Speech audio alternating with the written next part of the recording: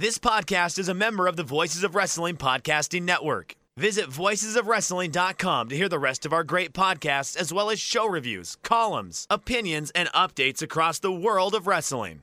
And I say, hey, what a wonderful kind of day. If you could learn to work and play and get along with each other. Welcome to Wednesday War Games episode number 53. I was actually going to do a thing as I did the introduction, where I was like, and for once Liam didn't do a bit while I was doing the intro, and then I had a bit planned from the beginning. Of course you have a bit planned from the beginning, because you're a bit planned player. Nah, there's nothing there. Liam, how you doing? I'm good. What's your bit? Go on, bit away. I was gonna do like a political correspondence thing. It's like they come to us for all their political needs and wants, and we were gonna announce the president of the United States at the end of the show.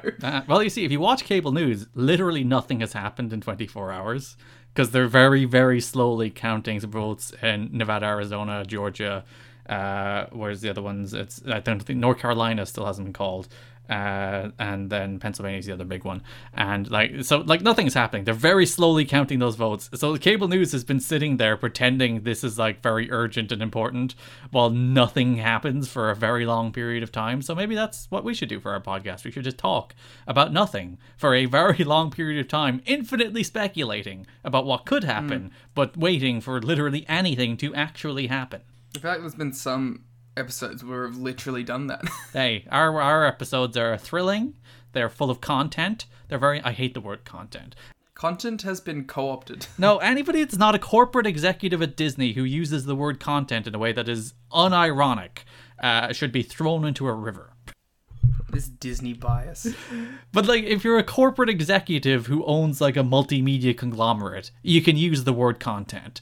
If you're a dude sending tweets, or if you're someone making videos or making a podcast, don't use the word content. You're not a brand. To get over yourself. I was looking, John King does the CNN electoral maps, and someone's like, he never runs out of content. It's like, no, he just talks. He never runs out of things to say. Stop calling things content. You're not a freaking media conglomerate executive.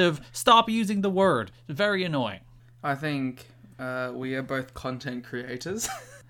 We are creating content as we speak. My tweets are... I'm going to tweet the words. My tweets are hashtag content. I can't even do it. on iRun. That's true. It's literally content that you're producing. It is not. If that's what we consider content now, the bar for what we call content is incredibly low. Yes, that is true. Which I think that's true of this podcast. The bar for what we call content on this podcast is incredible. Hey.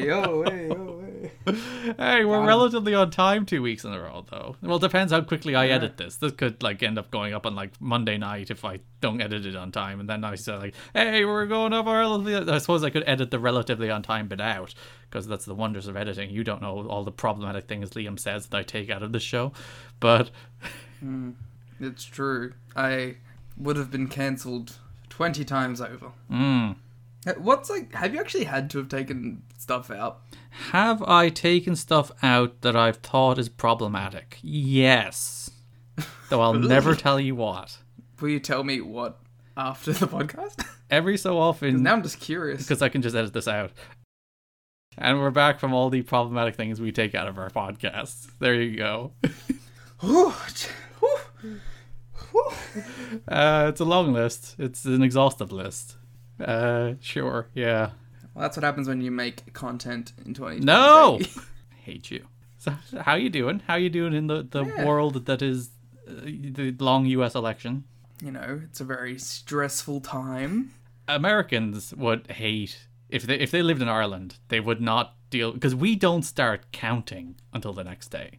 We all go vote... Because we vote on paper with pencils, like very old-fashioned horrible old people, because we tried to do electronic voting like 20 years ago and we messed it up entirely. So a whole generation will not trust electronic voting in this country. So we vote by paper and pencil, which is actually much harder to hack. It's actually probably, We do too. it's election best practice, I think, at this stage, because given the propensity for people to try and hack things.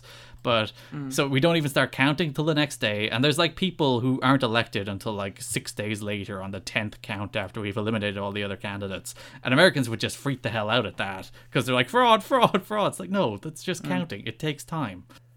We take about a day. Look at you with your we can count the votes much quicker than you Irish. Well, it's like, no, we don't. We're like you. We don't start. Well, I guess we do start counting. I don't know when the counts begin, but it takes about we'll do it Friday, and then end of Saturday we'll know. Because the way our election system works is that we have proportional representation to a single transferable vote, or ranked choice, as some people prefer. So whenever a candidate doesn't reach the quota, people are eliminated. So that's why we take so long, because we're very slow counters. And because all the election officials are like part-time paid people who get paid quite well, so they probably deliberately count slowly to get more days out of it, to be deeply cynical about it.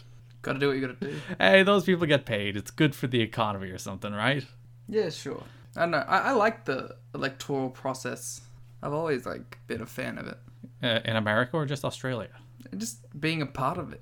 You like voting? I like going out and voting. I like reading all of the different candidates and their stances. You like ticking boxes with pencils? We don't tick boxes. I think we go for X's. Yeah, we go 1 to 10. Do you have to vote? I assume you don't have to rank all of them. You can. Oh, are you the person? Are you the kind of person who does in fact rank every candidate? I do indeed. There was one year, because I think sometimes there's 14 candidates running in my constituency. I think it's a 40 constituency these days, so it might even be more.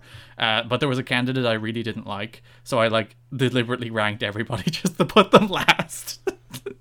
Out of sheer, which actually technically means I've actually technically voted for them, because it would, if I did not rank them at all, they would have gotten less of a vote. So in my spite, I helped them, but it nonetheless, spite. It felt better. Yes. Yeah. Yeah. I've always liked the voting process. I guess I just it as it should be. It is mandatory here. I was gonna say you're mandated to like the voting process, otherwise you're fined. Yeah, but I don't know. It just encourages lazy people to actually get up and vote. That's all it does. But could you equally argue that it encourages misinformed people to vote? Yeah, but I don't think I think 10% of people who vote are actually informed anyway. That's very true too. But yeah, if you're that fundamentally opposed to voting, you don't have to. It's only a $50 fine. It's just a way of getting people to go, oh shit, I actually gotta go vote. You can spoil your vote as well if you want, I would imagine. Yeah, I guess. Sure. So if you are that fundamentally opposed to voting, which why, you could in fact just spoil your vote. I've never spoiled a vote. I've never been that guy. Right at the SpongeBob. If you were to spoil your vote, Liam, who would you write at the bottom of the ballot? Kenny Omega? Yes. I don't think we do write-ins. Neither do I, but you can just put a line through the entire thing and write Kenny Omega on it. There you go, you voted. I never even thought about that. I just assumed they'd be like, hey, that doesn't count. Well, it's a secret. I assume it's a secret ballot. I assume you don't put your name on it. I suppose you have to, don't you? If you have to find out. We do have our names on it. Yeah, that's weird to think that, because otherwise, how do they know that you did in fact vote? That's strange. Yeah. Retribution. The government's going to show up if the next you didn't vote for us. Well, it doesn't matter. 75% of this country can vote for one person, then we lose anyway. So it's. That seems democratic. God damn you, Queensland! It was pretty funny watching the Australia election, where it's every state in Australia was yeah, we're gonna vote for Labor, and Queensland's nah. Sorry. Sabotaging you as a nation. Yes. Hey, it really worked out when we were all on fire anyway. Hey, oh god, the fires were this year. Oh, good god. Remember that? Remember when your entire country was burning? Yes, I do remember when half of my country was on fire. That feels like 15 years ago. That was in the lifetime of this podcast. I do remember when koalas basically went extinct, yes. That's quite sad. Thank you, the New South Wales government. We're getting political. Yeah, we're getting political. We're getting political. I like the way we both immediately went to the thought. It's like, oh, we're so political today. It's a very political week. Yeah. To be fair, if there were a time to do it, I think it's really funny how like as you grow up, like politics just become more interesting to you. Like as a kid, you're just like, and you start listening to it, you're like, oh wait, this stuff actually matters. Well, it's less relevant to you as a child. Well, unless you're like a child in poverty. But even then, it's probably you don't understand why you're a child in poverty, so you don't understand that might be a direct circumstance of some government policy. So like kids don't really know what's happening in the world, and then you realize, wait a minute, is this thing that's affecting me a choice of my government, and I don't like it? I do often wonder, like, was government always like this bad and tumultuous, and I just didn't know because I wasn't paying attention, or is it just now, or has it always been like this awful? Well, no, undeniably, the world has destabilized in the last, particularly 5 years. I wonder what kind of event could have caused that. Facebook. What kind of world-changing choice could have influenced such a downturn? You see, like, but that world-changing choice is, I think, a symptom, not a cause. I legitimately think it's just all Facebook's fault. Oh, there's definitely something to be said about, everyone getting a voice. Which, no one deserves a voice. Oh god, I've been listening to Irish media this week, and they've made a right balls of themselves, because they're inviting, because the way the media works traditionally is in the interest of fairness, in the interest of balance. It's like one side from the right, one side of the left argue. But the people they invite from the right have no right to be on our radio, no right to be on Irish public broadcasting. And yet we put them there because we have a bias toward fairness. And people are like, oh, it's a bias. How can you have a bias toward fairness? There is not two sides to every story. There are objective wrongs and objective rights, and that we should not give everybody a platform. And especially, we do not need to put dumbass Trump supporters on our radio, which we have done far too often this week. In the interest of getting at the heart of the story or whatever, we give people with dumbass views a platform. And that's how this spreads. That's how it happened in America. That increasingly, we just gave platforms to people who should not have them, and presented their stance, their position as something that is reasonable and something that is acceptable, and we allowed it to just poison the well, reduce truth and fact and reality to something that is just can be dismissed. We choose the facts we want to believe. We throw everything else out the window. No, what we do is we inherently put the truth on the back pedal. Mm-hmm. We have to constantly defend the truth against lies instead of the other way around, and it's very weird. And the way the internet has been built as a sharing structure, a lie will always spread much, much, much faster than the correction of that lie. So, like, by the time the lie has spread halfway around the world, the truth puts his shoes on. There's a quote about that by someone or other. But very eloquently put by me. But that's the way the world is. You can make some shit up and it spreads like wildfire on Facebook, and then somebody will say it's not true, and the people who said it's not true have been consistently undermined by public officials who have done so specifically for this cause, so that the only people they believe are them and their carny, hustling, lying ways. And that's the way our society crumbles, because we no longer have a shared set of facts in any regard. We no longer have a shared truth, and everything that's not within that, it just spreads all over the place, and people believe QAnon, and people believe all the dumb bullshit in the world, and facts go out the window, and our society and democracy crumbles. Fun times. Just scrap it all, I reckon.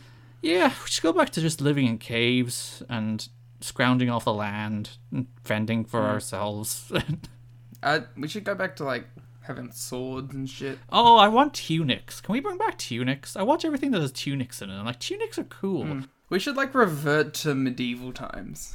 I think that'd be fun for a bit. They had tunics. They had capes. They had all these cool things. Look at our modern fashion. We're like, whoa, we're gonna wear some shirts and some pants. I want to be in the Thieves Guild. I think that'd be cool. And you have the face shawl, which makes you COVID protected at the moment. So it's practical when you think about it. There we go.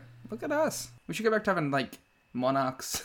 Then we can't get mad at politics. It's just Do you ever life. Do you ever think about how, like, monarchs still exist in, like, 2020, and it's kind of weird?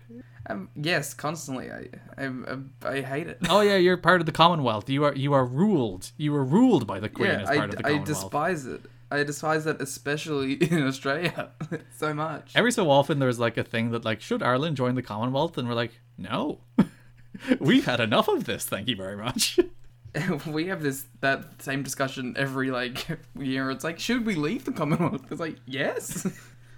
But like, just thinking about like, you know, you think of kings and queens and you think of like medieval times and like famous families and people killing each other and full Game of Thrones shit, and then you think of it like in the modern context where they're just like basically Instagram influencers but scrounging off the state. Well, they're diplomats. That's all they are now.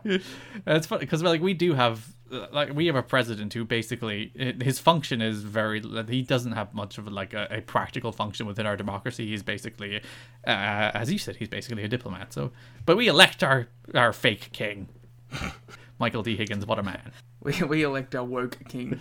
We're not subject to the queen and her whims. Do you ever find it's going to be real weird, like when the queen dies and you hear the first like sports event after she's died, and like it's going to be very funny listening to the national anthem where people are like, God save our gracious queen, king, we mean queen, king. It's going to be very funny. Shit, we're so used to it. To hear that in real time, and it will happen, and it will be quite funny, and there'll probably be British people who'll get mad about it when people do it. Yeah, I was gonna say, you know, it's like I'm shitting on it, but then I'm also like, I was really hyped about us getting a possible royal commission, so maybe I gotta be pro monarch for a bit. You love the royalty. I love the royalty while there's a commission into the Murdoch media. Big fan of Liz. Big Liz.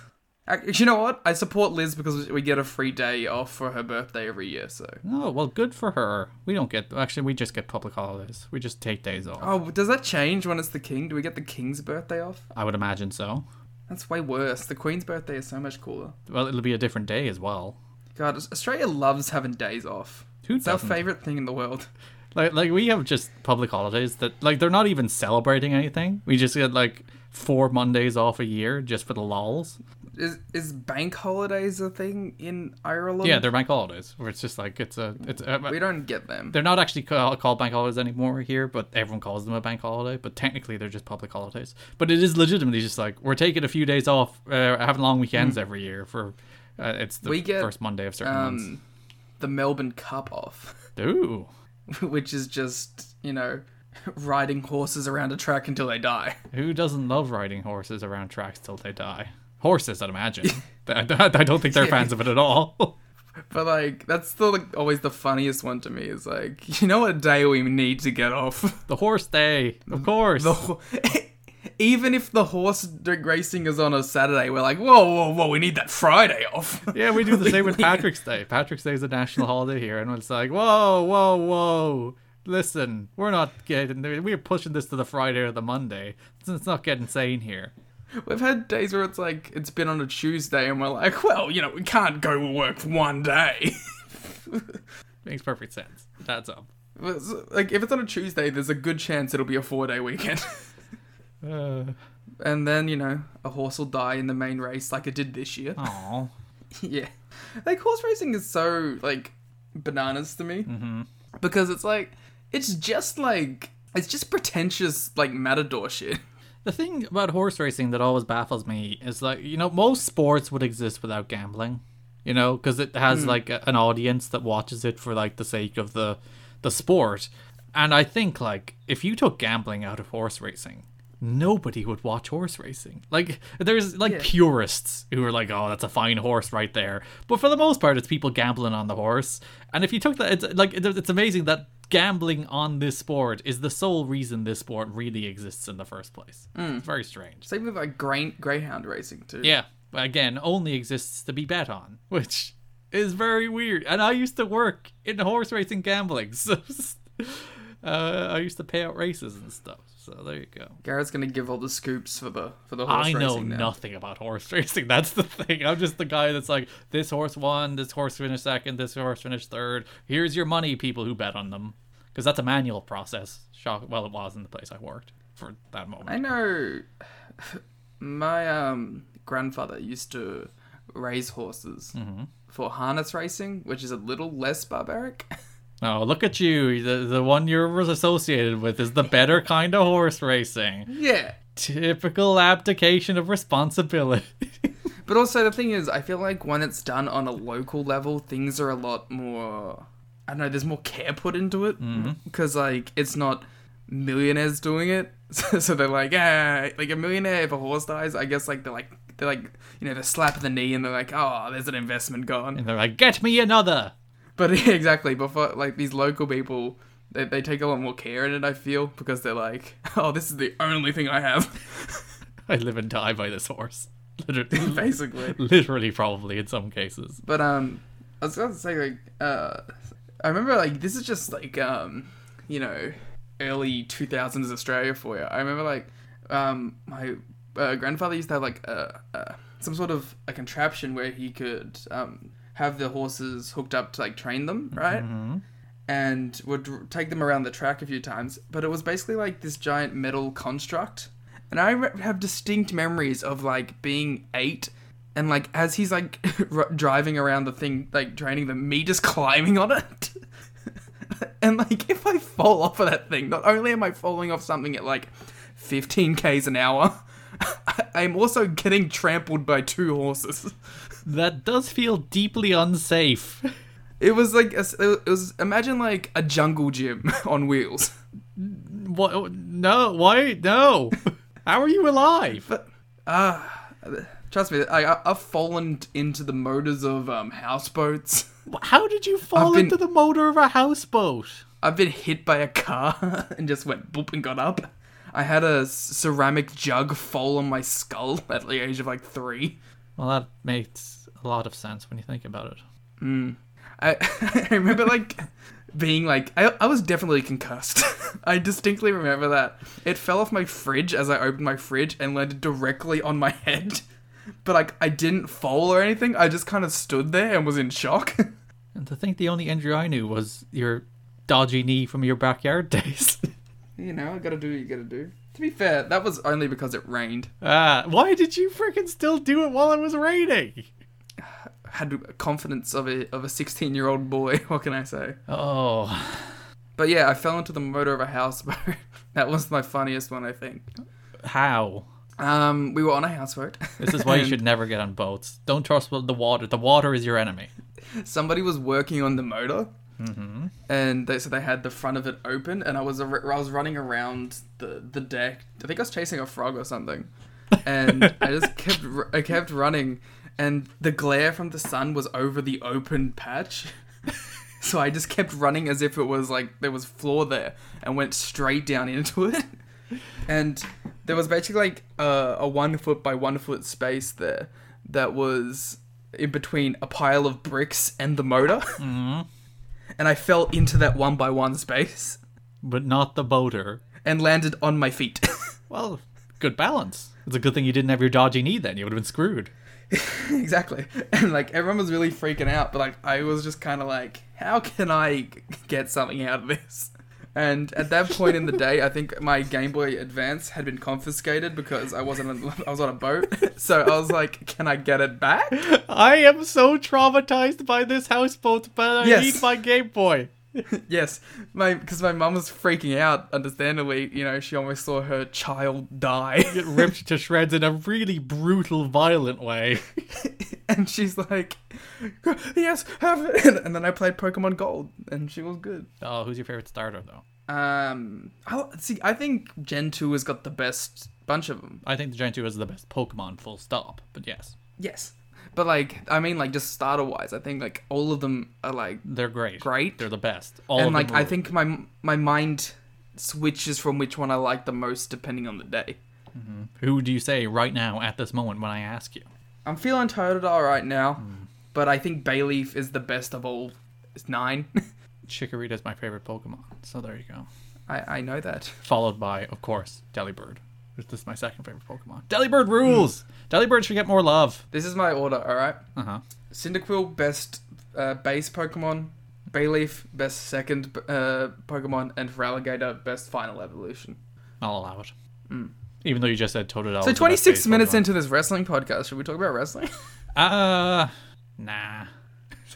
Alright, so what's your favorite Gen 3 Pokemon? Gen 3, I'd have to think about it. I don't love Gen 3. Too much water, obviously. You know, good meme. For some reason, Skarmory came to my head, but that's Gen 2. Yeah, because you catch Skarmory in that area after Verdant of Town, isn't it? Is it Verdant of Town? I think it's Verdant of Town. It's the one where it's all the ashes on the ground. Yeah, on the route down. I think that's my Gen 3 is one of my favorites because that's one of the ones I had the most nostalgia for. I remember when my parents were both competing for my love. My dad's big one-up one year was he bought me Pokemon Emerald, and I have a very distinct memory of going and picking it up. Where you're like, yes, you have my love now. For that day, yeah. I think it might be Ludicolo. I love Ludicolo. Ludicolo is a banger Pokemon. I just used that in a Sword and Shield playthrough. And Ludicolo in the Detective Pikachu movie is hilarious. It's also terrifying. It's very terrifying. It's the best. Alright, boom. Gen 4. Favorite Pokemon. Let's go. Lucario. I'm very basic. I really like Gen 4. Gen 4 might be my favorite Pokemon. They're probably going to remake it next year, so... I'm very excited. Gosh, Gen 4. I'm a big fan of the Garchomp family. Mm-hmm. But I also like Cranidos. Cranidos is an interesting choice. I just think it's a cool looking Pokemon. I'm also very partial to Steel and Rock types. Why? Like, two of my favorite Pokemon ever are Onyx and Rhyhorn. Rhyhorn is my favorite Pokemon. Do you play just Let's Go Pikachu / Eevee and just ride them all the time? Yes. Very much so. Okay, what's your favorite Gen 4 third evolution that they added? I don't like most of them. Really? I think Electivire is one of the coolest looking Pokemon in the game. I kind of like Magmortar. I like Magmortar too a lot. I actually like Tangrowth. No. I think Licky Licky's stupid, but I like Tangrowth. I don't like Magnezone at all either. You forget Magnezone is even a Pokemon. Probopass is kind of shitty. Rhydon is much cooler than Rhyperior, so that's a downgrade. Yeah, but I like having Rhyperior as an option. Mm-hmm. Like, I'm just as likely to keep Rhydon, but I like having the option to go to a third stage if I want to. You know what? Pokemon Revolution was actually a really good game. I didn't play it. You didn't? No. That's a good game. I recommend going. It's basically just the battle aspects of the stadium games. I never played any of the stadium games either. I never had a GameCube. Really? No. I have some pretty distinct memories of do you have RSLs in Ireland? RSLs? Yeah. No? I forget what they stand for, but they're basically like pubs mixed with restaurants mixed with gambling. We probably have them under an unofficial name. Yeah. But like it's like, you know, it's a lot of pub food, but there's also slot machines and there's function centers and there's like tabs and you know what I mean, like all that kind of stuff. So it's like what we would consider like a modern barcade with gambling. Well, yeah, but there's no video games per se. Okay. But there is like a kids room, right? Like, because, you know, the parents might want to go to the bar section or whatever, so they can just pawn their kids off. On get drunk while they go play pinball or something. Yeah, but I have like some very distinct memories of going to one for like while my grandparents or whatever were hanging out with my parents, or they were at some sort of birthday function or whatever. But being in the kids room and they had Pokemon Stadium in there, and I have some very like fun nostalgic memories of just playing the mini games in Pokemon Stadium with random kids. Yeah, I should have. Well, we did have a GameCube in the house at one stage, but I never played it, and then my brother sold it. So I never played any of the Pokemon Stadium or Coliseum games or any of that fun stuff. Did you play the XD? No. God, you need to go back and play that. I really do. It's a big whole like. You should definitely play the two ones that have the story. Legacy of Darkness. Is that what it's called? And what's the other one? No, it's Gale of Darkness, isn't it? Gale of Darkness. What's the other one? I don't know. There's the two of them that have like the big story while you play. There's XD and there's Coliseum. Was it Coliseum? No, Coliseum is the one we just talked. Yeah. Coliseum and Gale of Darkness. Gale of Darkness is like actually like really good. And people do rave about it. People are like, remake it, Nintendo, or Game Freak probably. But no, Game Freak are like, no, we'll remake the freaking Mystery Dungeon games instead. To be fair, I like the Mystery Dungeon games. They probably will get around to doing Gale of Darkness eventually. Well, they brought back Pokemon Snap, but they did Mystery Dungeons, so they probably will. They remake everything. Pokemon are like, yeah, we'll give back to you. Sure, why not? So we're 32 minutes into this wrestling podcast. Every week, we review AEW, Dynamite, WWE, NXT. We will do it this week as well, I guess. AEW opened with a Jericho and MJF interview where they were mad at each other. Yeah. I don't have much interesting to say about these shows, honestly. Actually, no, I have things to bury on NXT because things about NXT deeply annoyed me. AEW, I'm lower on this. I think people thought this was a great go home show, and I thought it was pretty good, but I wouldn't be like whoa. And I'm probably the lower man on the segment everybody likes, so we'll get into that. Well, and I say lower man as if I don't like it. I just didn't think it was this blowaway segment. I thought their promos in recent weeks were better, but we'll talk about that when we get to it. Opening match: Ortiz and Sammy Guevara lost to MJF and Wardlow in a match that I thought was a really good match, but bafflingly booked when it comes to Sammy Guevara. Because Sammy was far and away like the star of this match. He tore it up. He was great. He looked awesome. Full baby face. That shooting star to the outside. He's just doing flips. He's throwing himself everywhere. He's great. And then Matt Hardy hits him with a chair. And so I just watched this match in which this dude wrestled as a complete babyface. And then someone screwed him out of it. It's like, what am I supposed to feel here?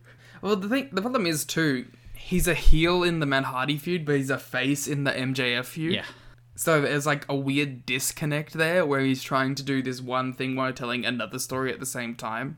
And like the strange thing about that is like no one was like, oh, we need to go back and blow off that Matt Hardy feud. You know, when they went back to it, it's like, oh, they're going back to it. All right. It's not like it's a thing that had to be went back to, but now that they did, you're right. They've created that weird thing where he's in two feuds with two different people, one of which he's a babyface, one of which he's a heel, and that would probably work if you kept them apart. You know, if he did his babyface thing here, and if he attacked Matt later in the show, even though he probably wouldn't really have a reason. He doesn't need a reason to attack Matt. He's a heel. Yeah, like, he's literally been attacking Matt at every opportunity regardless. So yeah, if you just left them do the babyface thing here. But yeah, it's just very strange otherwise. He wrestled as big a babyface as he could wrestle in this match. Like the thing is, like, inadvertently now Matt Hardy has helped MJF win a match. Yeah, it's strange. I don't really get it. And they did a disguise again because they fucking love it. They just cannot help themselves. Every week there must be a disguise. Got his job just based on the fact that people can use his mask to attack each other. Do you think he's like, guys, stop it? Leave my mask I think alone. He's just happy to have a job. I would also be happy to have a job, especially these days. Isn't he like for real signed now? I believe so. Yes, Chaos Project is here to stay. Dark Staples. After the match, MJF did the Orange Cassidy tackle on Jericho from a few weeks ago. Very original. You know what? I was really happy when this happened because I was like, oh, that's how they get Jericho off commentary for the rest of the show. You have to suffer him for the entire show. It's like, I don't mind Jericho on commentary in small doses. But when it's a whole show and also Jim Ross is doing his best Jim Ross impression on the same night, it's just a lot. It's too much to listen to. And they did. There was a point where I was like, I wish I could turn commentary off. They should all wrestling shows should give a no commentary option. Let's be real. I like wrestling more with no commentary. I like hearing the crowd. There was one time back in 2018, and actually recently we accidentally did it again. I won't edit this out. That we accidentally aired commentary-free versions on Twitch of Impact, and people were like, "What the hell?" It's like, "Whoops." And it's like, you're welcome. Because like for editing purposes, sometimes you got to remove the audio track because sometimes it just doesn't make sense in like clips or YouTube videos. So they're like, and that's the version that accidentally went on Twitch, and that's the version that accidentally, twice. We did it again this year. People were very confused. That rules. It's good fun. But yeah, I liked the match. I thought it was a really good match.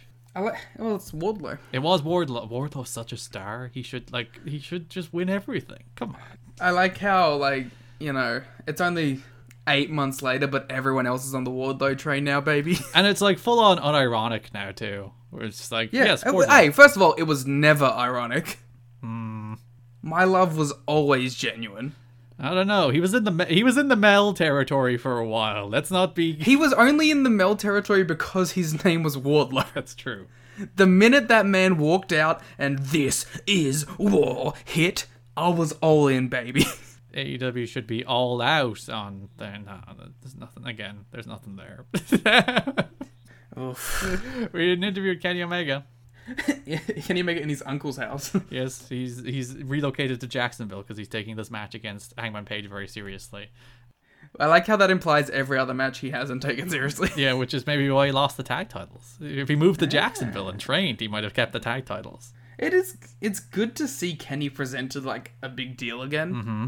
But like, I always thought like it wasn't gonna be that hard for them to do it. You know what I mean? When they wanted to like heat Kenny up again, it wasn't gonna take a lot to do.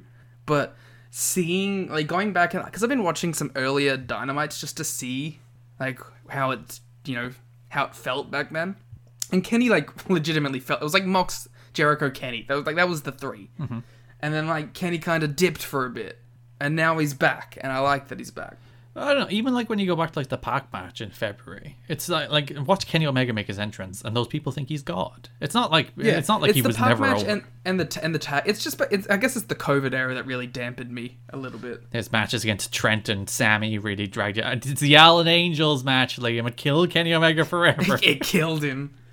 Yeah, I'm a big fan of 5. Got 5 a job, but killed Kenny Omega. It's a good BT bit. Miro is that everyone? No, I'm talking about BT. Is that everyone in the Dark Order just hates 5? I thought everyone in the Dark Order hated John Silver. No, they think he's a dumb idiot kid. But they like anytime 5 tries to speak, they basically bully him. That's not nice. Dark Order. Meanwhile, be nice to people. 10, the best arms in the game. Press 10 Vance, my man, the gun show. Just a big supporter of guns and drugs. Can I move on to Miro now? I guess. Miro beat Trent. Press 10 Vance. Good match. I thought Trent worked his ass off here. I thought Miro looked fine. I thought this was a pretty good match, actually. I thought it was like if you watch this match, like Trent is really working very, very hard, and Miro's okay, but Trent. It's funny. I did think that this was like the best non-AJ Styles singles Miro match that I could think of, and it was like 3.5. Yeah, it's about like a 3. It's a high 3.25, low 3.5 star match. Yeah, but I liked. I thought Miro looked good here, but like you said, I don't know how much of it was just Trent working his fucking ass off for Miro. But yeah, they had a good match, and this is at least much better than Arcade Machines and whatnot. Yeah, I like this presentation of Miro at least. I do think him shouting "Game Over" is fucking lame, but. Oh, the entire game, just drop it. Just drop it. The thing that will annoy me is that when they drop it, people will go like, oh, AEW, this was their plan all along. And we'll give them this like weird credit. It's like they did the same thing every time they hire someone in the women's division. It's like, this was their master plan all along. Their master plan apparently was to present women very badly and then get bullied into signing people. That's their master plan. Good job. And people will do it again with Miro. It's like, oh, don't question AEW, their master plan, when they just decide to flip a switch and Miro kills people and he's a badass. It's like, no, this is shit. Just do good things. To be fair, I wasn't as low on the whole Miro gamer stuff as other people. I just, I was like, whatever. Miro. It's a way of getting him on television, I suppose. That's true. That's, I guess, by that incredibly low bar, that is true. I have a low bar. JR interviewed Hangman Page. Yeah, I think I don't know. These are the points where I think JR's actually good. Yeah, everyone's always been saying this. This should be what he does in this show. Get him out of the desk. Also, I feel like it would be better if like this is the only time we saw JR was when he came in to do these kind of things. Also, like, I understand why Jim Ross was made a commentator toward the start of this show, because they didn't. Everyone knows it's the same reason they did it at Wrestle Kingdom, and it was made sense. But like, we're a year in. This company's established. He doesn't need to be at that desk every week anymore. He's done his job. Yeah. Let good commentators do it instead. I don't mind him have this role, even have him backstage helping out with shit. Or bring him in for commentary for big title matches to add gravitas. So literally what we've been saying from the beginning. Yes, do what we've been saying from the beginning. We're never wrong. Do it. I like Jim Ross here, like, saying that Hangman is like scared. He's nervous. I think, what's funny? They've done a really good job of presenting Hangman as like, he is really a character for this generation. He's not the rah-rah kind of babyface. He's like a babyface that is showing emotion, that is showing weakness, that is, he has emotion. You know what I mean? He's not just this like, I'm doing it for the people. He's like, yeah, you know what? My friends betrayed me. That shit really sucks. I don't, I thought I was going to beat Jericho and then I didn't, and it wrecked my confidence, but I'm going to try my best anyway. And I think it's kind of the perfect 2020 babyface depiction. He is the anxiety-riddled mess of a hero that we all need right now. Yeah, and it's not... I don't think that's ever something you'd see in Vince McMahon's WWE. No, because babyfaces lose and then they brush it off. Nothing matters. Everything's great. Babyfaces Yeah, because they have to be these bigger-than-life superheroes who don't feel any actual emotion other than rage. And kissing babies, slapping hands. Yeah. I appreciate, eventually a top babyface, I imagine, that, has more on the emotional spectrum than just those two feelings. Just grrr and yay! I think that's why it got over with the crowd so much. I just think it's a relatable character trait to have. And as you said, very fitting for our current anxiety-riddled mess of a world. Yeah. Hangman Page, someone that I was right about from the beginning. Go me. That's the moral of the story. Yeah, the moral of the story is I can see stars from a mile away. Taz cut a promo about how he's mad that his pals don't have a pay-per-view match. I really like this Taz promo. I'm sick of the Vince McMahon stuff, but yeah, other than that, it's a good promo. Yeah. Ricky Starks is really good. Sure. He cut a very good promo on this. I like the act of all three together. I hope they do actually do something. I'm fine with them for one pay-per-view making a gimmick out of the fact that they're doing nothing in the build-up to this pay-per-view. I think they're just going to beat Darby up. They probably are, but... And then Will Hobbs will make the save. And then they'll set up a tag on Dynamite or some shit. I really do hope that they do, in fact, start doing something with these two guys instead of, weirdly hovering around the mid-card, never actually, They're waiting for AEW Lightning, baby. Oh, God. Cody talked about that again today, but yeah. What'd he say? Oh, just that it's coming, but they can't talk about it. But they've been saying that for 6 months. It's funny, I had this discussion with you the other day, but it's like, AEW's legitimately got a roster the size that could do a brand split now, and that's so weird. Yeah, it's probably, even they could do a brand split and you'd still be like, yeah, there's a little excess here. Yeah, that's just, I don't think that's something that you should really do 1 year into your promotion or anything, but I just think, it's... The fact that option could be there for the future, I'm not opposed to. I do like a brand split, as is well documented. I am a fan of a brand split. If it's made to actually mean something. If you do a brand split and then a month later have a pay-per-view where they all fight each other, that might be kind of stupid. But if you do it right, I think a brand split can be very cool. There is truly nothing you like more in life than drafting. Drafting is my life, which is what makes it even more hurtful that I haven't been invited on any Omakase draft. Calling John out. Wow. We forced John, if they do listen to this show, we forced them to listen to 36 minutes of non-wrestling talk. Not even that, 15 minutes of political discussion. Which I'm sure is exactly what they're interested in right now. Well, and that's followed by 15 minutes of Pokemon, so... That is weeb shit, which does again appeal to them. I don't know if John is a Pokemon person, though. But it's Japanese. They have to be. We'll bring this up in the Slack. Yeah. John, you a Pokemon person? Huh? Japan? I like the way we're just stereotyping John. It's like, John, Japan. Japan. Let's reduce everybody down to a single characteristic. You like Japan, right? The Young Bucks defeated Private Party. Matt Hardy jumped, other way around, Sammy jumped Matt Hardy before the match. Young Bucks won, decent match, probably too long.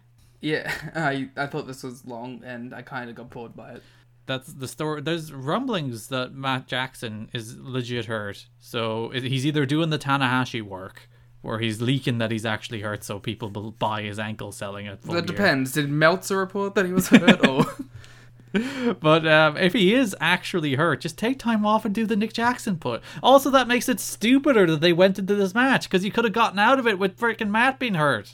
Well, that's probably going to be the story, is that, FTR beat them pretty decisively. And take out Matt, and then Nick does singles stuff and that also, yeah, and that also means, Bucks can't challenge for the tag belts. I think this is all leading to a Nick singles push anyway. Mm-hmm. It just, I feel that in my soul that this is where this is going. Mm-hmm. Because they also, you don't know this as you don't watch BTE, but they did tease it. BTE. On BTE. Sure. There's, okay, so you see, let me explain this BTE a bit. Aww. Tony Schiavone. Carrot tunes out. It involves Tony. I like the way you're like, hey, Tony's there. You like Tony, don't you, Tony? Tony Schiavone. Just a tangent real quick. I have a friend that I'm trying to get to watch Dragon Gate, and my big selling point was Ho Ho Lun's on commentary. Ah. You like Ho Ho Lun? He has very good hair. It's true. But to be fair, Dragon Gate, good hair. Huh. Anyway, back to the thing. Tony Schiavone has given Matt a phone that can tell the future. Okay. After Matt broke his phone on Dynamite, as you may remember. Mm-hmm. And part of one of the things he saw in the future was Nick with the TNT title. Whoa, foreshadowing. And also, Nick has been like making the joke every week, basically, that Merch Freak singles push. Sure. So, give Nick that singles push. I'm very curious to see how it is. He did have one of the best singles matches in the first year of AEW, so... It was, I believe, my official AEW Year 1 match of the year. Actually, no, my official Wednesday War Games Year 1 match of the year, wasn't it? Wow. So, there you High go. praise. Moxley and Kingston had their face-off in the ring, which people raved about this, and it was good. But, I didn't think really it was, world-beatingly good. I thought it was just a good face-off. I thought their promos in recent weeks were better. But I'm clearly a curmudgeon. Yeah. I really like... Because I've liked everything they've done. Mm-hmm. I don't think there's been a single Mox Kingston segment that I haven't liked. Even the stuff that you were low... Even the match, which you were lower on, I really liked. So, I obviously love this. I think it's just seeing wrestling with emotion. It does help. We're so far into, everything in wrestling is a meme. Everything is a fucking musical, or someone crying about a tank, or zombies. It's just nice to see real emotion in a build to a wrestling match. Because I think there's a place for wacky shit. It's just when 80% of televised wrestling is wacky shit now. To have someone just go, I almost did it. Oh, so close. We're so close. I did work on it. I'm getting there. It's getting there. But it's still very much like Dragon Gate Mox. I can't get out of that. But he's talking about Kingston's mum and stuff. And it's good to have some real emotion in pro wrestling. Which, you know what? Who would have thunk that that's what Eddie Kingston would bring to the table? As I believe I have said before, I have absolutely no problem at all with the comedy in wrestling. I draw the line at wrestling becoming comedy. Yeah, well, because most of the time it's bad. Yeah. It's not, comedy wrestling isn't inherently bad, but doing bad comedy in wrestling is bad. Yeah, maybe I was too busy doing a bit in the DMs about how they'd actually touched each other to actually enjoy the segment. There was points where, I swear to God, they accidentally spat in each other's mouth. Yeah, because, the ruling of this thing was that if there was any physicality, the match would be off. They touched noses, they poked each other, they touched each other in the head. This match would be cancelled. AEW continuity is bad. Okay, but also, it's, the best build to any major wrestling match in the last... I was too busy doing that bit to enjoy the segment, clearly. It is the best build match, I think. Maybe not, I think, the build to Cody and the Jericho Bucks and was really Hangman good. Omega too. So yeah, there's a couple that I'd probably put ahead of it. That had, I think, and it's probably because those ones took place in front of crowds and really you can't compare. Yeah, but best of the COVID era, and it's by far. It's easily the best match going into this pay-per-view. Yeah, this is a big pay-per-view. There's big matches on this. Indeed, especially after coming off of a pay-per-view where we were kind of it didn't feel massive. And it's the lowest rated one on Cage Match. I recently learned when you sent me the list of pay-per-views. I was going to say, what the fuck? You were meant to take credit for the thing I sent you? Yeah. I immediately told as I immediately qualified it. I didn't even need to be prompted to qualify it. You should have seen my facial reaction when you started doing that. I'm a very generous podcast host, Liam. I would never take credit for your things. But yeah. This feels like an actual big pay-per-view. I think it's going to help that they're going to have more people than they normally have in the building. I was quite annoyed, actually, though, when they mentioned that in the show. It's 1,000 people will be there. Perfectly legal, was what Jim Ross said. There was 1,000 people today. I was at the show on this week. I think there's going to be even more at Full Gear. It's not, but it is kind of the number of people. It's the way they're reflexively defending it. Then I'm like, argh. Yeah. If you feel like you have to immediately defend it, maybe you shouldn't be doing it. If you say we're doing this thing and you're legitimate immediate next words, it's legal, nothing wrong with it. Probably in an ethically dicey place there, but anyway. But I did think it was actually quite noticeable this week. I thought the crowd, you could definitely tell there was more people there. I did not click it either way, positively or negatively. So I'm not sure what that says. See, I noticed it before they said it, and I think that's always a decent sign. I was like, wow, this actually sounds like there's a real crowd there. And then, like, I think immediately after I said that in my head, they were like, there's 1,000 people here. There was a Butcher and the Blade jumped QT Marshall and Dustin Rhodes. I missed this. Oh, they did a little video backstage. Challenge for a match. The best part of which was Ali cackling in the background as Butcher hit them with kendo sticks. It was very fun. That rules. I would look forward to this match. I actually, like, you know, we're notorious. I don't know if you like them as much as I do, but I really like the Nightmare Family duo of Rhodes and Marshall. I am indifferent to them these days, I think. They haven't done anything of note in a while. To be fair, they haven't been on Dynamite in a while. And QT is also less fun without fans. Yeah. Without people going nuts for his wacky, the fact that people are going shit. like, holy fuck, look what he can do. Yeah, it's like when people go nuts for his wacky, sloppy shit, it's great. You skipped over the Park thing, by the way. Did I? Oh, I did skip over Pac. Pac is there. Many Pacs were there. He's very angry. I think there was 6 Park. That was good. Very well done. Who'd you steal that from? I didn't. I just thought of it then. Even better. Hey. I thought this was really good. I liked his little line where he's like, this isn't the first time I've been in this. The worst hell was 205 Live, brother. I think he was more referring to the time where he was not allowed to work anywhere. Everyone knows 205 Live is worse than not working anywhere. I liked there was the Kingston line spliced throughout it, so maybe that's where they go next, doing Kingston Park. Clearly King wins the belt, Pac comes out and challenges him. Well, the thing is, like, I mean, maybe. The thing is, you got Park having a thing with Kingston. You have Archer having a thing with Kingston. What do you have with Moxley? Like, Omega? Well, I would imagine Omega's the match, right? Omega has to be the match. And, you know, I wouldn't be opposed to AEW doing some, like, big, wacky multi-man for the title on a pay-per-view, because they haven't done that yet. Uh-huh. I don't know if I'd want them to change the belt on it, just because it feels like those moments have been exclusively reserved for big singles matches. But I wouldn't mind if there was, like, a Park, Kingston, Archer, Mox, Hangman, like, 6-way match or some shit. You know what I wouldn't mind? Championship scramble, baby. Hangman beats Mox to the belt. And then Kenny fully turns heel out of jealousy. I still kind of think they're going to do a draw. And then go through a triple threat or do a rematch? Yeah. Well, if they do they'll do something, but I think I think it's a 30-minute draw is where they go. Because, they've been pushing the whole Kenny, like, you know, I win every major tournament that I'm in. I've won the most prestigious tournament, Forbidden Door wide open. Chris Bay, Super Jacob. Mm-hmm. The real Forbidden Don Door. Callis on this show. Oh, yes, he was. Oh, yeah. Forgot about that. All the doors are open. It's a hallway. It's an open house, baby. It's now the allowed hallway. Yeah. And I think they're trying... I think it's going to be a draw. In my head, it's just a draw. Then you have Hangman and Kenny both as viable contenders. You have Archer in the wing already. You have King in the wing. You have Park. You'll have whatever's going to happen with... Unless they do, like, Phoenix and Park versus Kingston and Pentagon.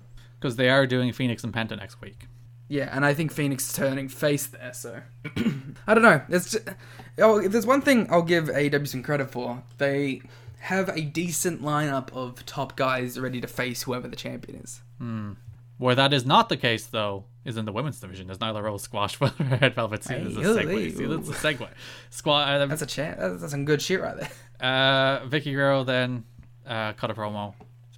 That's the build to the match. Didn't Red Velvet just get signed? Yep, and she got killed. So there you go. I don't know. Like, it's Cody said something about how, like, not every match has this big dramatic build. It's like, but somehow it feels like every time a pay-per-view comes around, it's the women's match that doesn't have this big dramatic build, and it happens every time. Yeah, I don't know. I feel like not having the Tokyo Joshi girls has really hindered the women's division. Yeah, it's weird because, as I said, they were building Britt in a way that felt like they were building her as a challenger, and then she just hasn't been on TV for a couple of weeks, except in the freaking town hall last week, and then Nyla's just suddenly the challenger. I'm like, what? Okay. My guess is like maybe they didn't want to have Britt lose. And they're doing Britt at Revolution, I assume, is still the name of the February pay-per-view. Yeah. What? Maybe they're going to build up. Maybe they're actually going to build to that match. But we're going to say this. It's like, they're going to save Britt so they can build to Britt and Sheeta, and they're going to do a 2-week angle again in freaking February where they throw this match together. Just you wait. AEW Lightning, the women's show.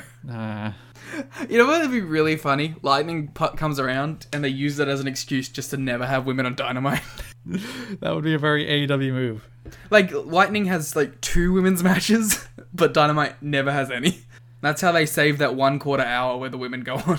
Yeah, the death hour before the main event. And with shock of all shocks, the women were in this week again. Yeah, at least they have their spot now. Next week, we have Penta and Phoenix and Natural Nightmares against the Butcher and the Blade. But Sienna against Serena Deeb has been added to the buy-in. Okay. Oh, sorry, yes, my impact bias is showing. And that means Orange Cassidy against John Silver has been bumped to the main card. I'm weirdly really excited for John Silver, Orange Cassidy. You and your love of John Silver. I think John Silver's awesome. And I think he's going to spin Orange Cassidy around a ton on his shoulders, and it's going to be cool.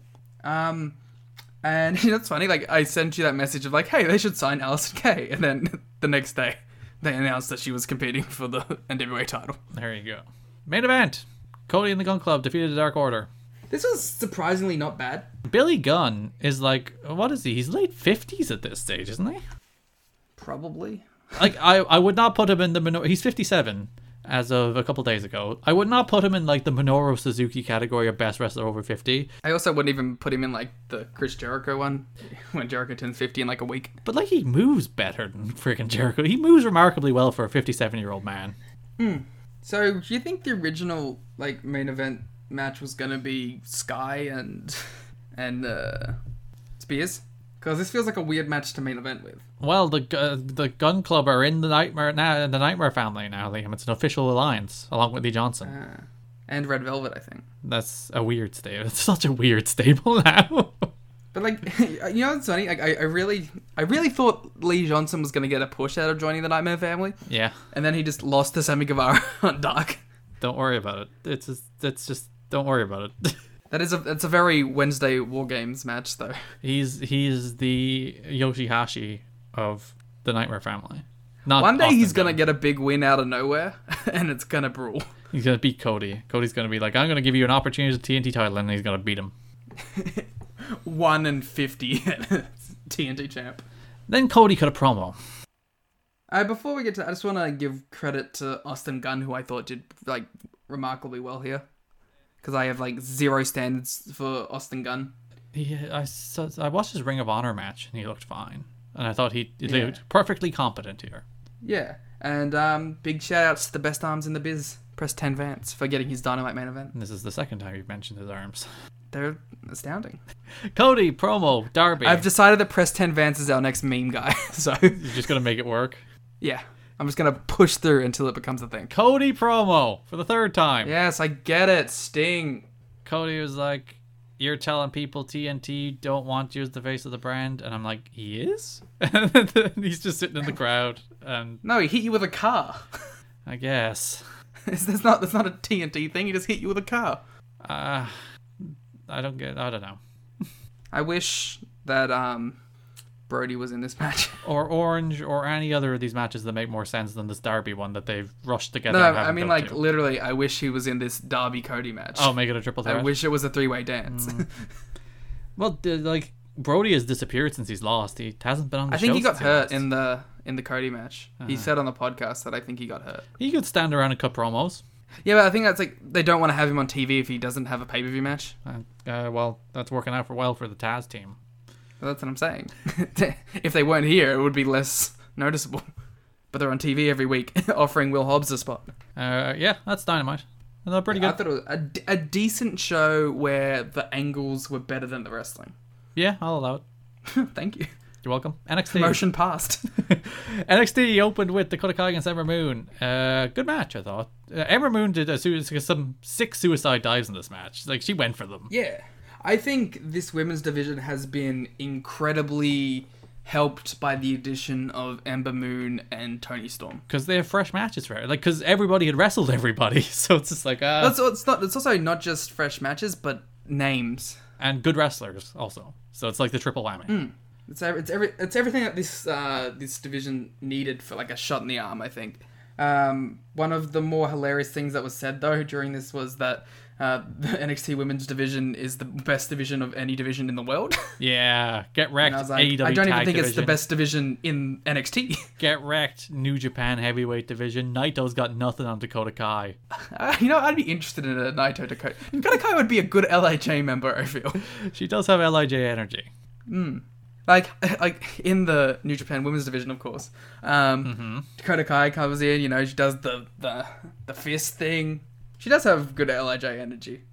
She won the match with the go-to kick after Raquel Gonzalez interfered. So that's considered an upset win, I would imagine, even though Kai has been a pushed entity on the show.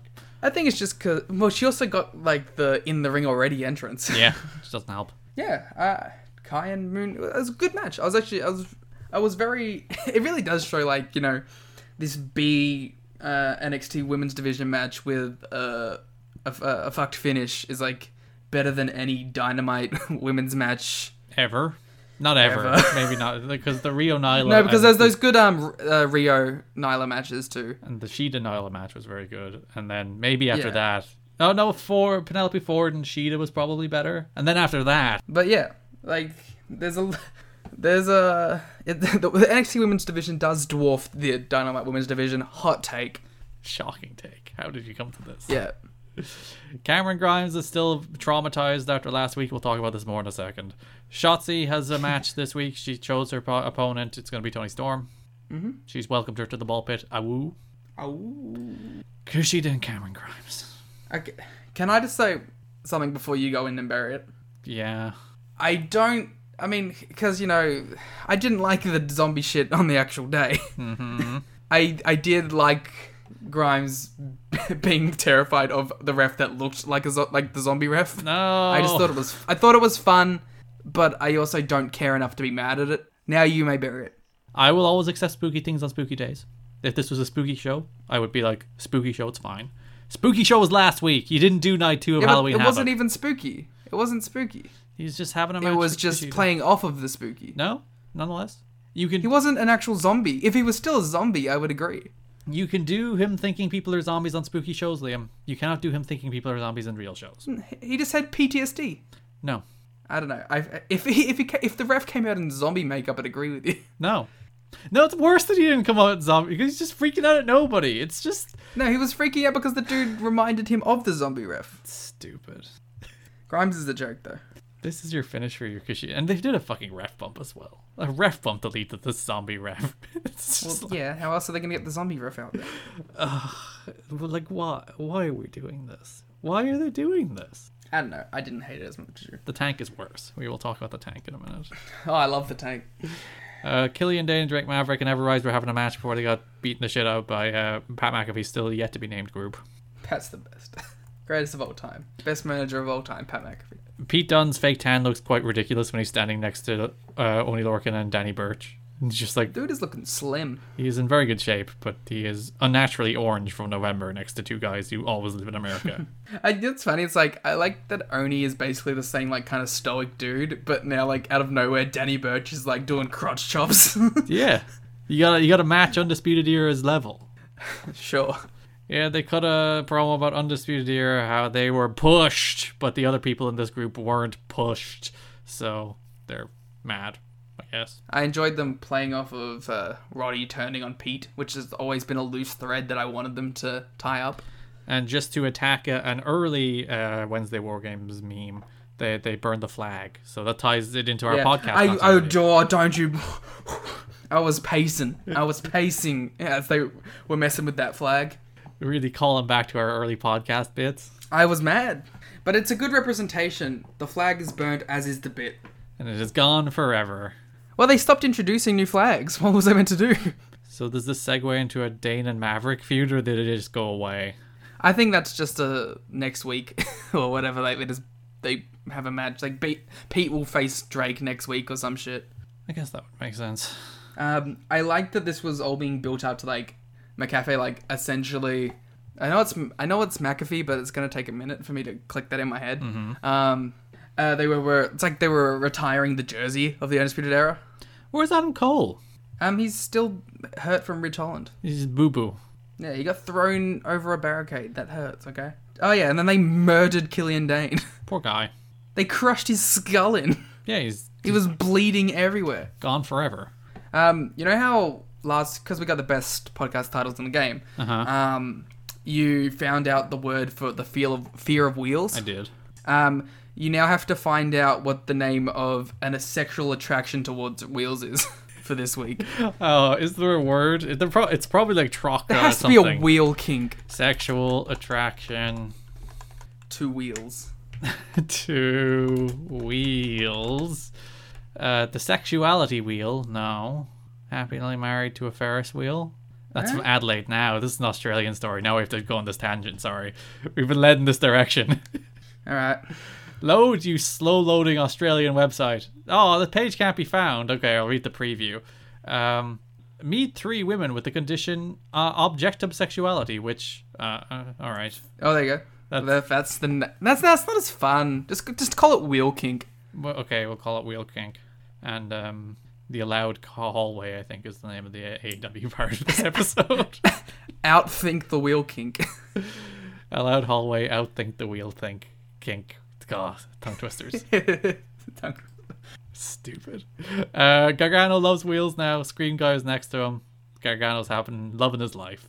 So the Scream Guy is Indy Hartwell, right? Again, looked far too big to be Indy Hartwell, which again fits with Scream continuity, so yes. I also like that they make the Scream person... What if it's 2 Scream people? Because one was with Johnny in the house and the other one was with Candace in the car. Well, that's the red herrings. That's the way Scream films work. Have you ever seen a Scream film, Liam? No. Have you not ever seen a Scream film? No. Really? How did you miss that? I don't watch horror. It's not a horror. It's a satire of horror. I read horror. It's a satire of horror, Liam. Sorry. I was playing my Silent Hills. Cool guy thinking he plays video games, too busy being a gamer. I'm a gamer. Oh no, well that soundbite's there now. This is the moment that will get you cancelled, nothing else. Yeah, you know what, Garrett? Hot take. I like video games. In like 30 years, you're going to run for elected office and somebody's going to pull the "I'm a gamer" quote off of this podcast and you will be done. Worse things I've said by accident. Tony Storm and Shotzi Blackheart. I thought it was a good match. I thought the match was pretty good. Yeah, the match was fine. But then I think it's very clear that they have matching team gear, which makes me think, it's going to be... Like, the whole time I was watching this, I was like, it's going to be Tony and Shotzi versus Indy and Candace going forward. Yeah, the tank. Like, they have matching gear. Liam the tank. I am so happy that the tank is dead. You should have... I cheered. I literally stood up and I was like, thank God. The tank is dead. Well, you weren't Shotzi Blackheart, who stood in the middle of the ring, broke down crying at the fact that her tank was broken by... This is typical WWE, because instead of the tank being like... She can't just be mad. But no, it's like, instead of the tank just being like a fun part of her entrance, she comes out in a tank, it's fun. Her character is the tank. She is the tank. She has become the tank, and everything about her is the tank. So, like, it's just so absurd that she takes this tank so seriously that when it's crushed, she, like, crumples to her knees crying. And then even worse, Tony Storm is, like, putting her arm around her shoulder, consoling her about her broken tank as if she'd lost, like, a family member. And I'm like, why is this what this thing is about? Why is it? It was a bad finish as well, because distraction finishes are the worst. Big Kelly Slater energy. But why are we taking the tank this seriously? And that is a very specific joke for a specific subsect of wrestling fan. Big Shimmer reference. Between the tank and the zombie, I was just like, what are we doing on this dumb television show? It's silly, but the tank is dead now. So I'm happy. This is WWE, Liam. She's going to come out in a bigger tank next week. I would own a 2-person tank. Oh, it's going to be a 2-person tank. Okay. I just thought of something from the Gargano thing that I want to talk about, but the payoff of this is definitely going to be that she gets a new tank for like the big blow-off match with Candace, right? Mm-hmm. Yeah. It's unfortunate. The Tank should be dead forever, and Shotzi should be taken seriously. Also, she didn't seem that broken up by the Tank being missing when she made her entrance. Yeah, why isn't she guarding her tank? If she cares about it that much, she should be, like, sleeping with her tank. Maybe she does. Maybe that's why she was so upset. Sexual attraction to objects. This is a reoccurring thread on NXT this week. Everyone just wants to fuck inanimate objects. Yeah, the Gargano thing real quick. I just like that their house has become a hodgepodge of references to past feuds. Mm-hmm. They have the wheel in the background. They still have the fucking, the dick guard on the table. They're new TV, of course. Was the TV in the background? Probably not, but it's in the house. If it was. Yeah. I like that. I hope from every feud they just add more stuff. Also, I like that Gargano makes the Scream person wear the Scream stuff in the house.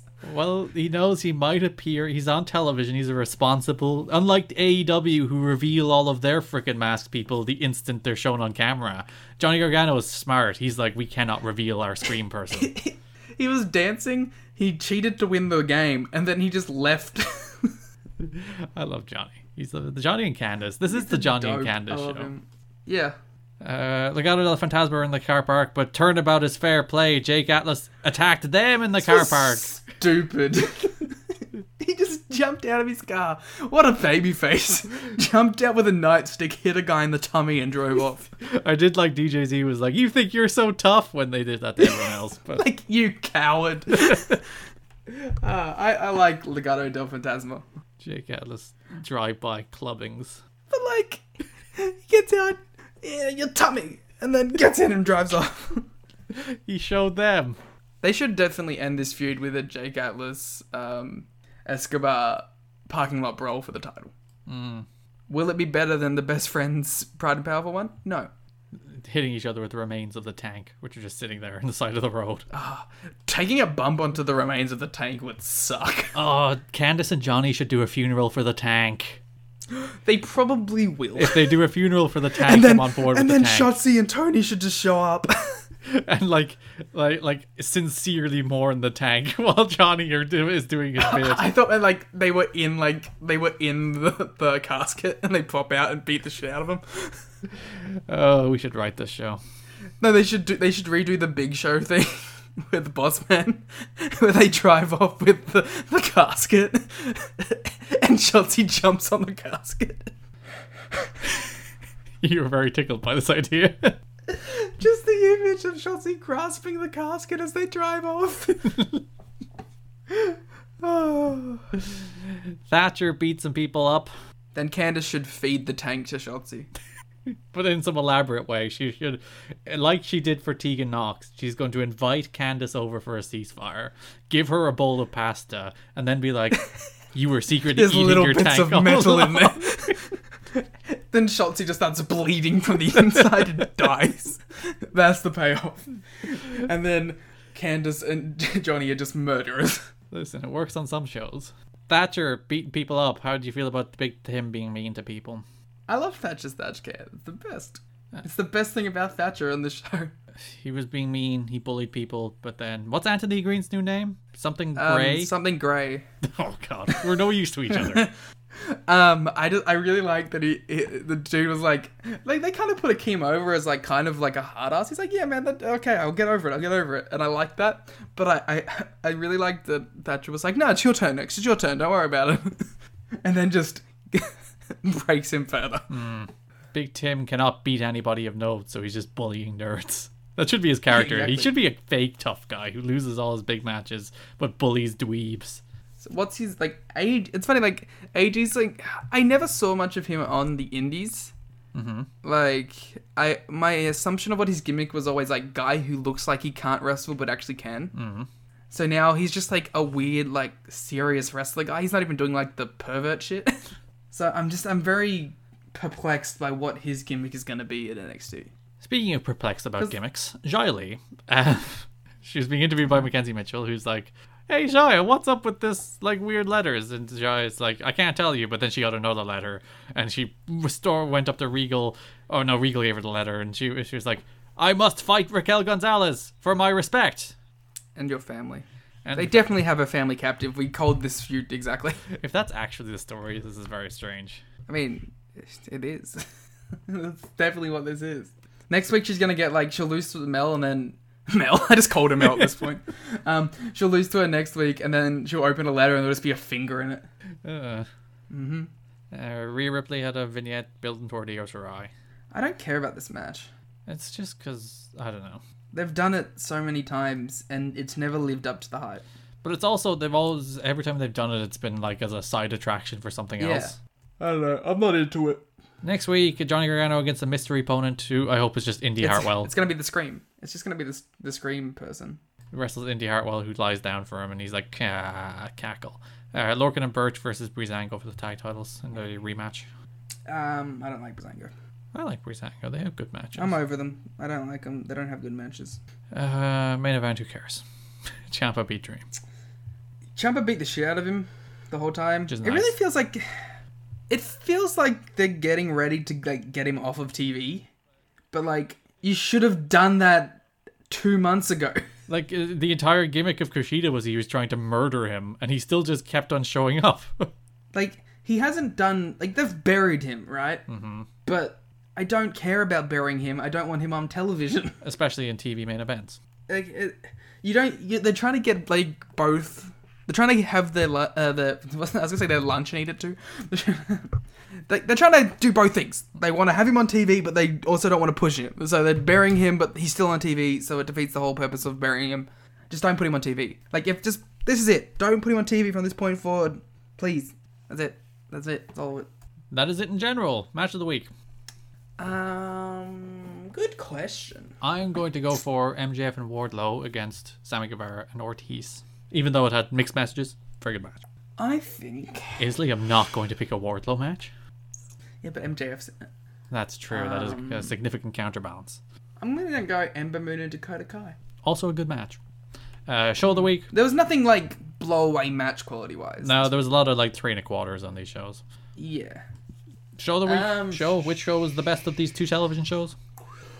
Good question. It's the same one I ask every week, so I think you should be prepared for it. I should start preparing for it. I like both about the same. I'll AEW. I hate the zombies. I hate the tanks. Unless they do a funeral for the tank, in which I may retrospectively give the result to NXT.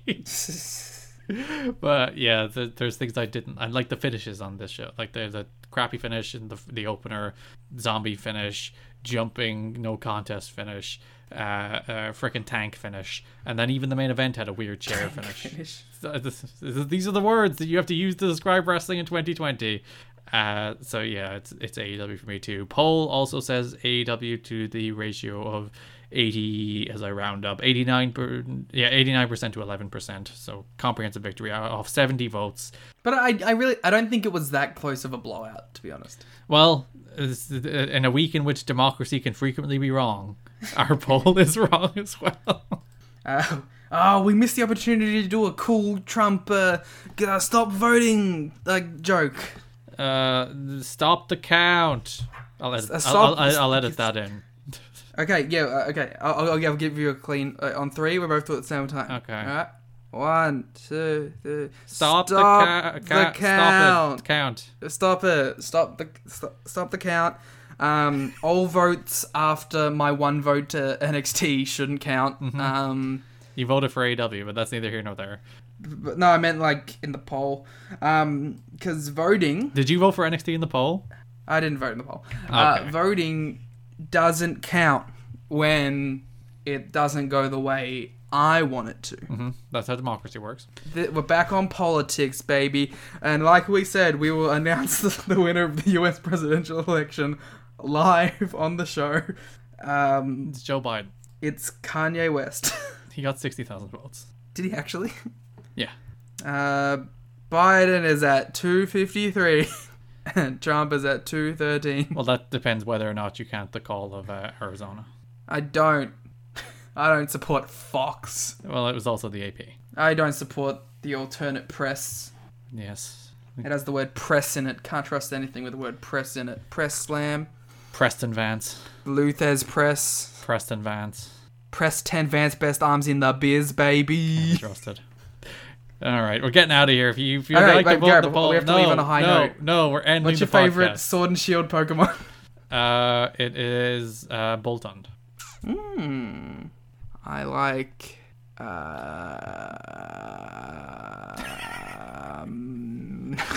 You think about it. I'll do the outro.